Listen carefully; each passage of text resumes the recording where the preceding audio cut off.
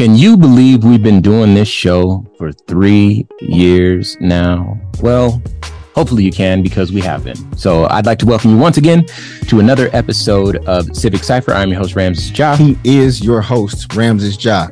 I'm the other dude that just be here. Stop it. Just kind of hanging out. No, seriously.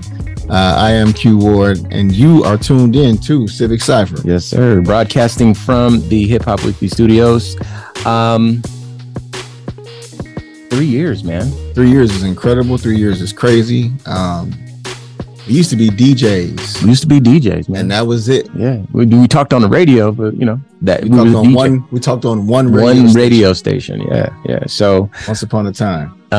Today what we're going to do is commemorate the 3 years. We feel like it's important to look back on the progress that not only we've made as a show, but what we as a country have accomplished in the past 3 years. It's a very different world now. Some people have lost their mojo. Some people have kept it.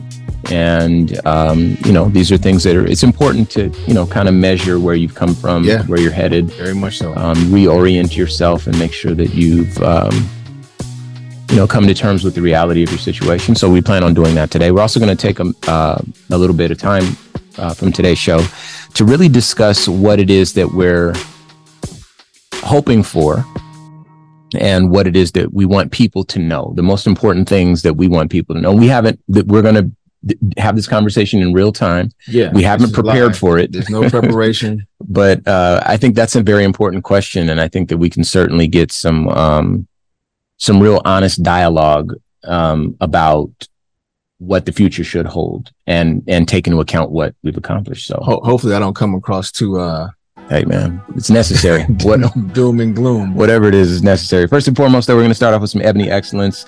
Today's Ebony Excellence is sponsored by Major Threads for innovative, fashionable sportswear. Check majorthreads.com. You want to grab this one? It's some sports stuff. Forbes.com. The dramatic win by American Coco Gauff in the U.S. Open proved to be a rare ratings breakthrough moment for women's sports, as a Saturday afternoon game trounced the men's Sunday final in viewership and broke the ESPN record for the most watched women's Grand Slam final. Coco Gauff, 19 years old, the youngest young woman since Serena Williams to win the U.S. Open final. So very, very powerful movement for her. Nearly 3.5 million people watched Gauff become the first American teenager to win in 2 decades. Gauff's championship was the most viewed women's final of any tennis major ever broadcast on ESPN. That is such an incredibly powerful truth. Yeah, it's her moment. Considering how long tennis has been on the airways and how much reach ESPN has. Sure. It's an interesting thing happening with the men's final, though. Having the men's final on the first Sunday of the NFL just seems like a bad idea that you think someone would have tapped in and made a change. No, we don't want to go up against that. But not. Coco Gauff kind of used the fuel from doubters and haters to push her through to that final. So I think we all got to celebrate with her as she had that monumental moment. The Women's Championship was the third most watched program across all of cable last week, beaten only by, of course, 2 college football games, one of those being Coach Prime's Colorado Buffaloes. All right. The anticipated Texas-Alabama matchup, of course, had 7.9 million. Colorado game ended up having, I think, 9.5 million, some really astronomical number. So one time for Coco Gauff, man. Yeah, she's doing her thing. Ebony Excellence, if I ever heard of it. Really proud of her. So the topic of the day, 3 years. 3 years. I'm 3 years older. I have 3 years more experience. Yeah, man. We're all 3 years older. And before we get to that, I want to make sure that everyone knows that this is not necessarily a moment where we're going to pat ourselves on the back.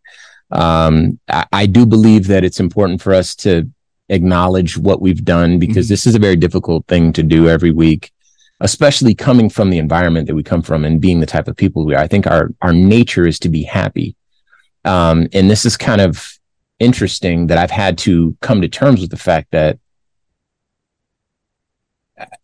a lot of people, when they see Black people fighting and struggling, they kind of think, oh yeah, that's just what they do. And they don't account for the fact that this is what we do because it's necessary, not because we're just born like, oh my gosh, where's the struggle? We want to be happy too. We want to spend our time doing whatever, not worried about stuff. We're normal people. Yeah, we do not seek out the struggle. No, not we're kind of born into these circumstances, and then we have to figure out the best we can how to either endure or escape. Sure, exactly. And those are kind of the choices that we're left with, but definitely not a decision that we make as a people, that we're just here for the struggle and the fight that comes with it. Right. So the other thing is that when it comes to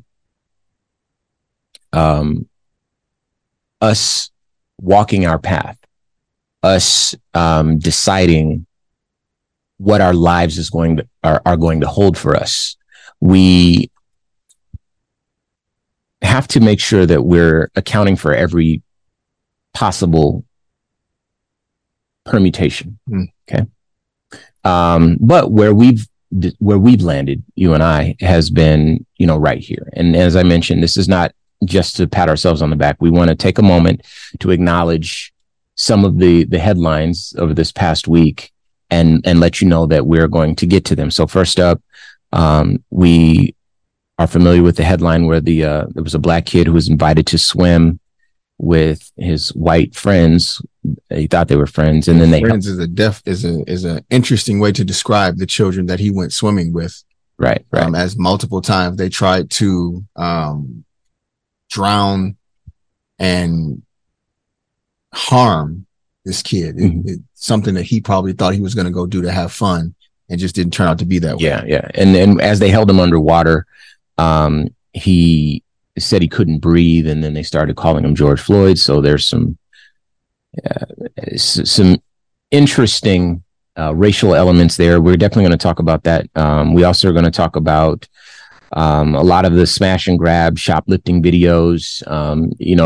We feel like the media is really showing only one side of that. There's also groups of non-black or white shoplifters doing those kind of flash mob sort of attacks on stores and walking out with the things. And then also there's a certain narrative that really supports retailers and police, if we're being honest, because police can point to these black shoplifters, which wrong is wrong. Doesn't matter what color you are. But I think by highlighting these black shoplifters, it certainly feels like the police can say, look how necessary we are. Let's buy another tank. And they're very intentional with what they highlight. Yes, exactly. It's not just black people doing that. Oh yeah, not at all. And that's they have video of everyone else doing it too. Get as much, press. It's not as sensational. Yeah. Sure. So we definitely want to talk about that. And there's some other elements there too. A lot of the stores can justify raising their prices, laying people off, keeping prices artificially high, turning a higher profit, and they can blame shoplifting. And the fact of the matter is that shoplifting accounts for a very small amount of their overall revenue loss. That type of shoplifting is, relatively speaking, insignificant. The CEO of Walmart confirmed that. Their real shrinkage is what is referred to, the loss of inventory, it comes from employee theft. Employee theft or bad or damaged goods in general. Sure, but employee theft is the biggest chunk. Than shoplifting. Exactly. And so, and then of course those smash and grab type shoplifters is a very, very small amount of that. But how they view it is, or how it's being presented to the public is like, oh my God, crime is rampant in liberal cities and blah, blah, blah. So there's a whole other side that we need to explain. There was the police shooting of Eddie Irizarry, where the police came and shot him in the head and then said that he got out of the car and threatened him. And then, of course, there was the video that came out that shows the police coming up and assassinating him, putting a bullet to his head. And we haven't been able to talk about that yet. What else are we talking about here? In San Francisco, it's really sad. A police cruiser was in pursuit of something else going 65 miles an hour in like a 25 zone, 35 zone, something like that. Hit 23-year-old Janavi Kandula. This was in Seattle. And then there's a police officer talking on the phone. You may have seen this video. He's talking on the phone about her. And it's like, oh, she's dead, bro. We just got to write a check to the family for $11,000. She was a nobody, that sort of stuff. The worth of this human being. Right. So far less than what he thought it was. And there's another story that we want to talk about too. And again, we'll try to get to this stuff next week. But a police trainer, this is the guy training the police. He shot a police recruit in the chest because he was playing with her, and she died on the floor. There's video of it. And that video is very unreal to watch. Yeah, he just pulled out his gun and shot her, and he's like, "Oh my God, I thought it was my training gun." So you kind of, at least the police in moments like that are able to heed the gravity of the fact that, hey, these things are designed to kill. This is not funny. It's not a game. This is, you be prepared to end a life and deal with the consequences. And unfortunately, we have a video of one officer killing another officer. Says it was an accident. I believe that it was. There was nothing to really provoke it, but certainly something that gets us to talk about guns. All of these things and more we talk about on our social media. Please follow us at Civic Cypher. We have a whole new social media campaign and strategy. We could really use your support because there's a lot of negative comments on there at Civic Cypher. And of course, at IMQ Ward at Ramses Ja.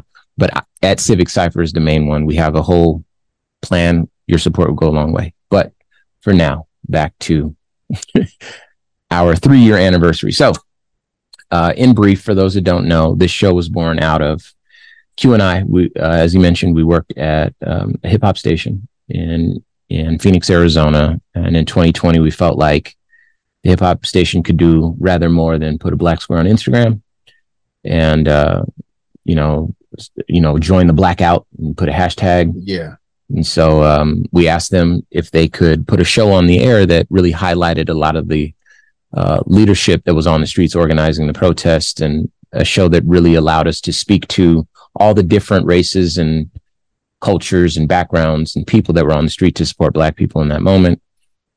We thought it was a beautiful moment. I know that we were out there with our children. We were celebrating. We were affirming our worth in our lives. I also don't want it to seem like it was just something that we thought. Yeah, everybody thought was a beautiful moment. Yeah, not just Black people and not just Americans. The entire world responded to that moment collectively. Mm-hmm. And the fact that we were not putting the right amount of emphasis on it was something that kind of bothered us. Yeah. Which is what started that dialogue in the first place. Sure. So we asked the powers that be at the radio station, hey, can we get some of the leaders up on the station, talk to them about, what it is that we're going for, what we're trying to do, let people know where the next protest is. And then, of course, there's some disinformation and not entirely factual information coming from other media outlets. Yes, and indeed. We could really step in and clear up some of that these aren't riots, that, it's safe, to come and support. Anyway, long and the short of it is they ended up saying no to us and we resigned. We didn't feel that was appropriate. And the why is important. You can't tell the story without leaving out the why. Please. It's not just that they said no to us, but very specifically, they said that they didn't want to do a Black show. And I have to always remind people of two or of a few very, very specific points that make that messaging hit a little bit different. The first thing is that there were not a lot of Black people on air in Phoenix at the time. Yeah. I think we may have been the only two, and we were on the same show on the same station. Mm-hmm. So us representing the entirety of Black hip hop voices on the radio at the time. Secondly, there were different ways to try to give us that same message, right? In the spirit of giving people the benefit of the doubt.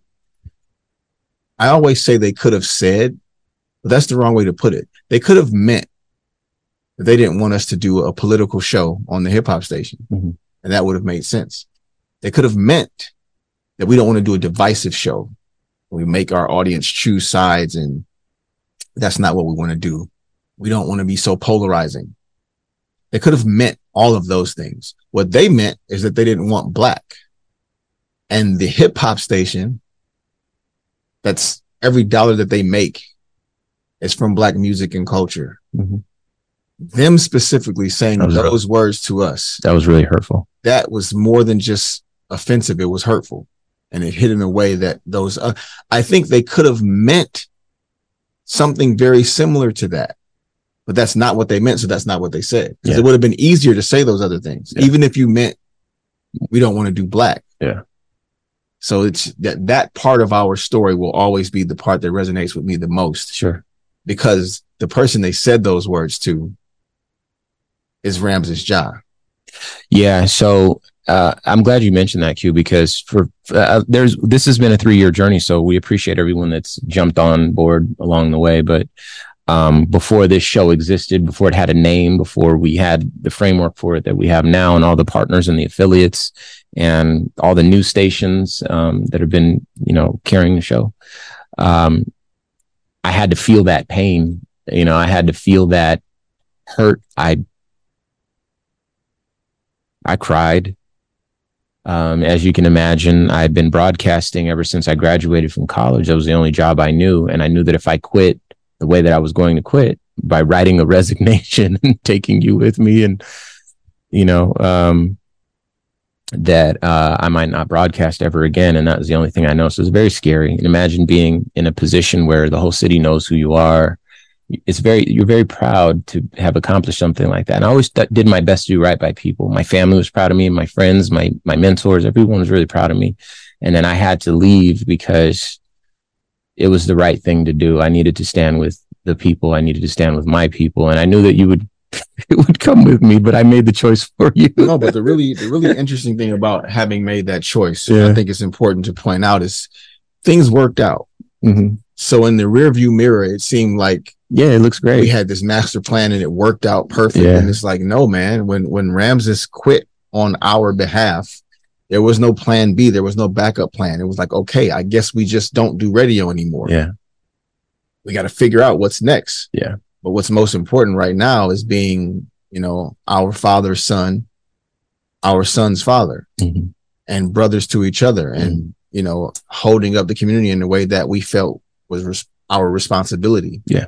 Even when it was not in our best fiscal interest to do so, because in our minds, not just that we resigned, but again, the way that we did it, there was no, you can't come back. No new opportunity coming after that. For people that don't know, we had to name names just to hold people accountable. We had to, call out the call letters. We got the community involved. Like, hey, listen, wrote the letter to the community, and then the newspapers want to come because, again, there's no black radio personalities on air at the time. So they're like, oh my gosh, the only black people are quitting because of, in the middle of these protests. And, so with it being amplified like that, no one else wants to touch you as a radio personality. And as you mentioned, Q, it all worked out. Now you look back on it and it's, I don't know how many stations we're on, somewhere like over 70 stations around the country. And we're grateful for every single one and every single listener, because this is the noblest thing that I believe I've done in my adult life,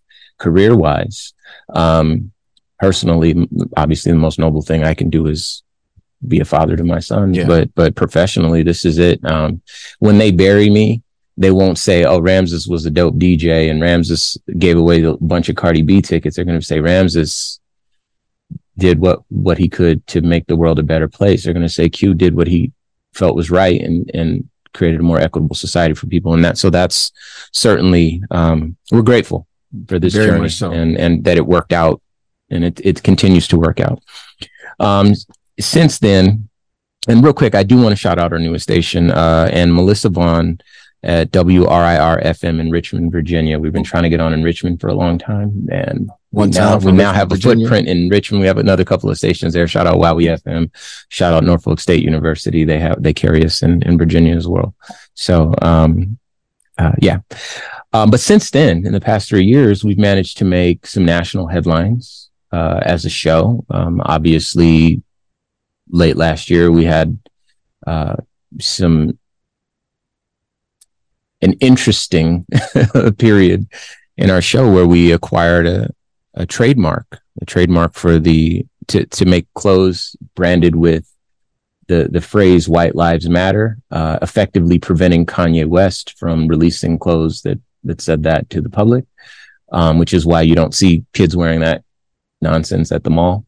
And I want to always say, because there are people that push back, I always want to say that we obviously know that white lives matter. We believe that white lives matter, and we believe that all lives matter. But at present, we are affirming that Black lives matter, and anything that interferes with that messaging, we feel is hateful and divisive. And so our owning that mark doesn't mean that we don't believe in it. It just means that we're able to keep people from profiting off of what we consider to be hate. But that's something that's happened in the past 3 years. Obviously, partnerships with Radio Pacifica, iHeartMedia, various personalities and companies around the country. Shout out Big Boy, shout out Bootleg Kev, shout out I couldn't even name them. Queen Yanaja, shout out Steve Earnhardt. Steve, yeah. Let's start there. Yeah, the man, person that believed in us and gave us a shot right after we effectively turned the lights out at our previous station, and it gave us the blueprint for syndication. So he's the architect of these however many stations we're on now. Want to shout out a couple other special people, Ali and Jan. They are our agents, our literary agents specifically, but they're working with us, and a dear friend of ours named Leah. She's working with us too on a forthcoming book where we get to commit to the sum total of human knowledge, our beliefs in terms of becoming a better ally. So we managed to grab a book deal. Not that we grabbed it, it was presented to us. We're also working on a movie. So I want to take a moment to shout out Chris Byfield and Breaking Glass Pictures for the forthcoming documentary, highlighting everything that we've done. We've gotten tons of awards. So now we're forevermore an award-winning radio show. We are award-winning radio personalities. Thank you to the Smithsonian. Yes, the Smithsonian. Washington, D.C. for even caring enough to speak with us, and maybe at some point in the near future highlighting our story and everything that we're doing in Washington. Specifically, so the Smithsonian is huge, but the National Museum of African American History and Culture, dear friends of the show, we're just very excited about that relationship as it continues to blossom. Obviously, our relationship with Black Information Network, not enough can be said about that.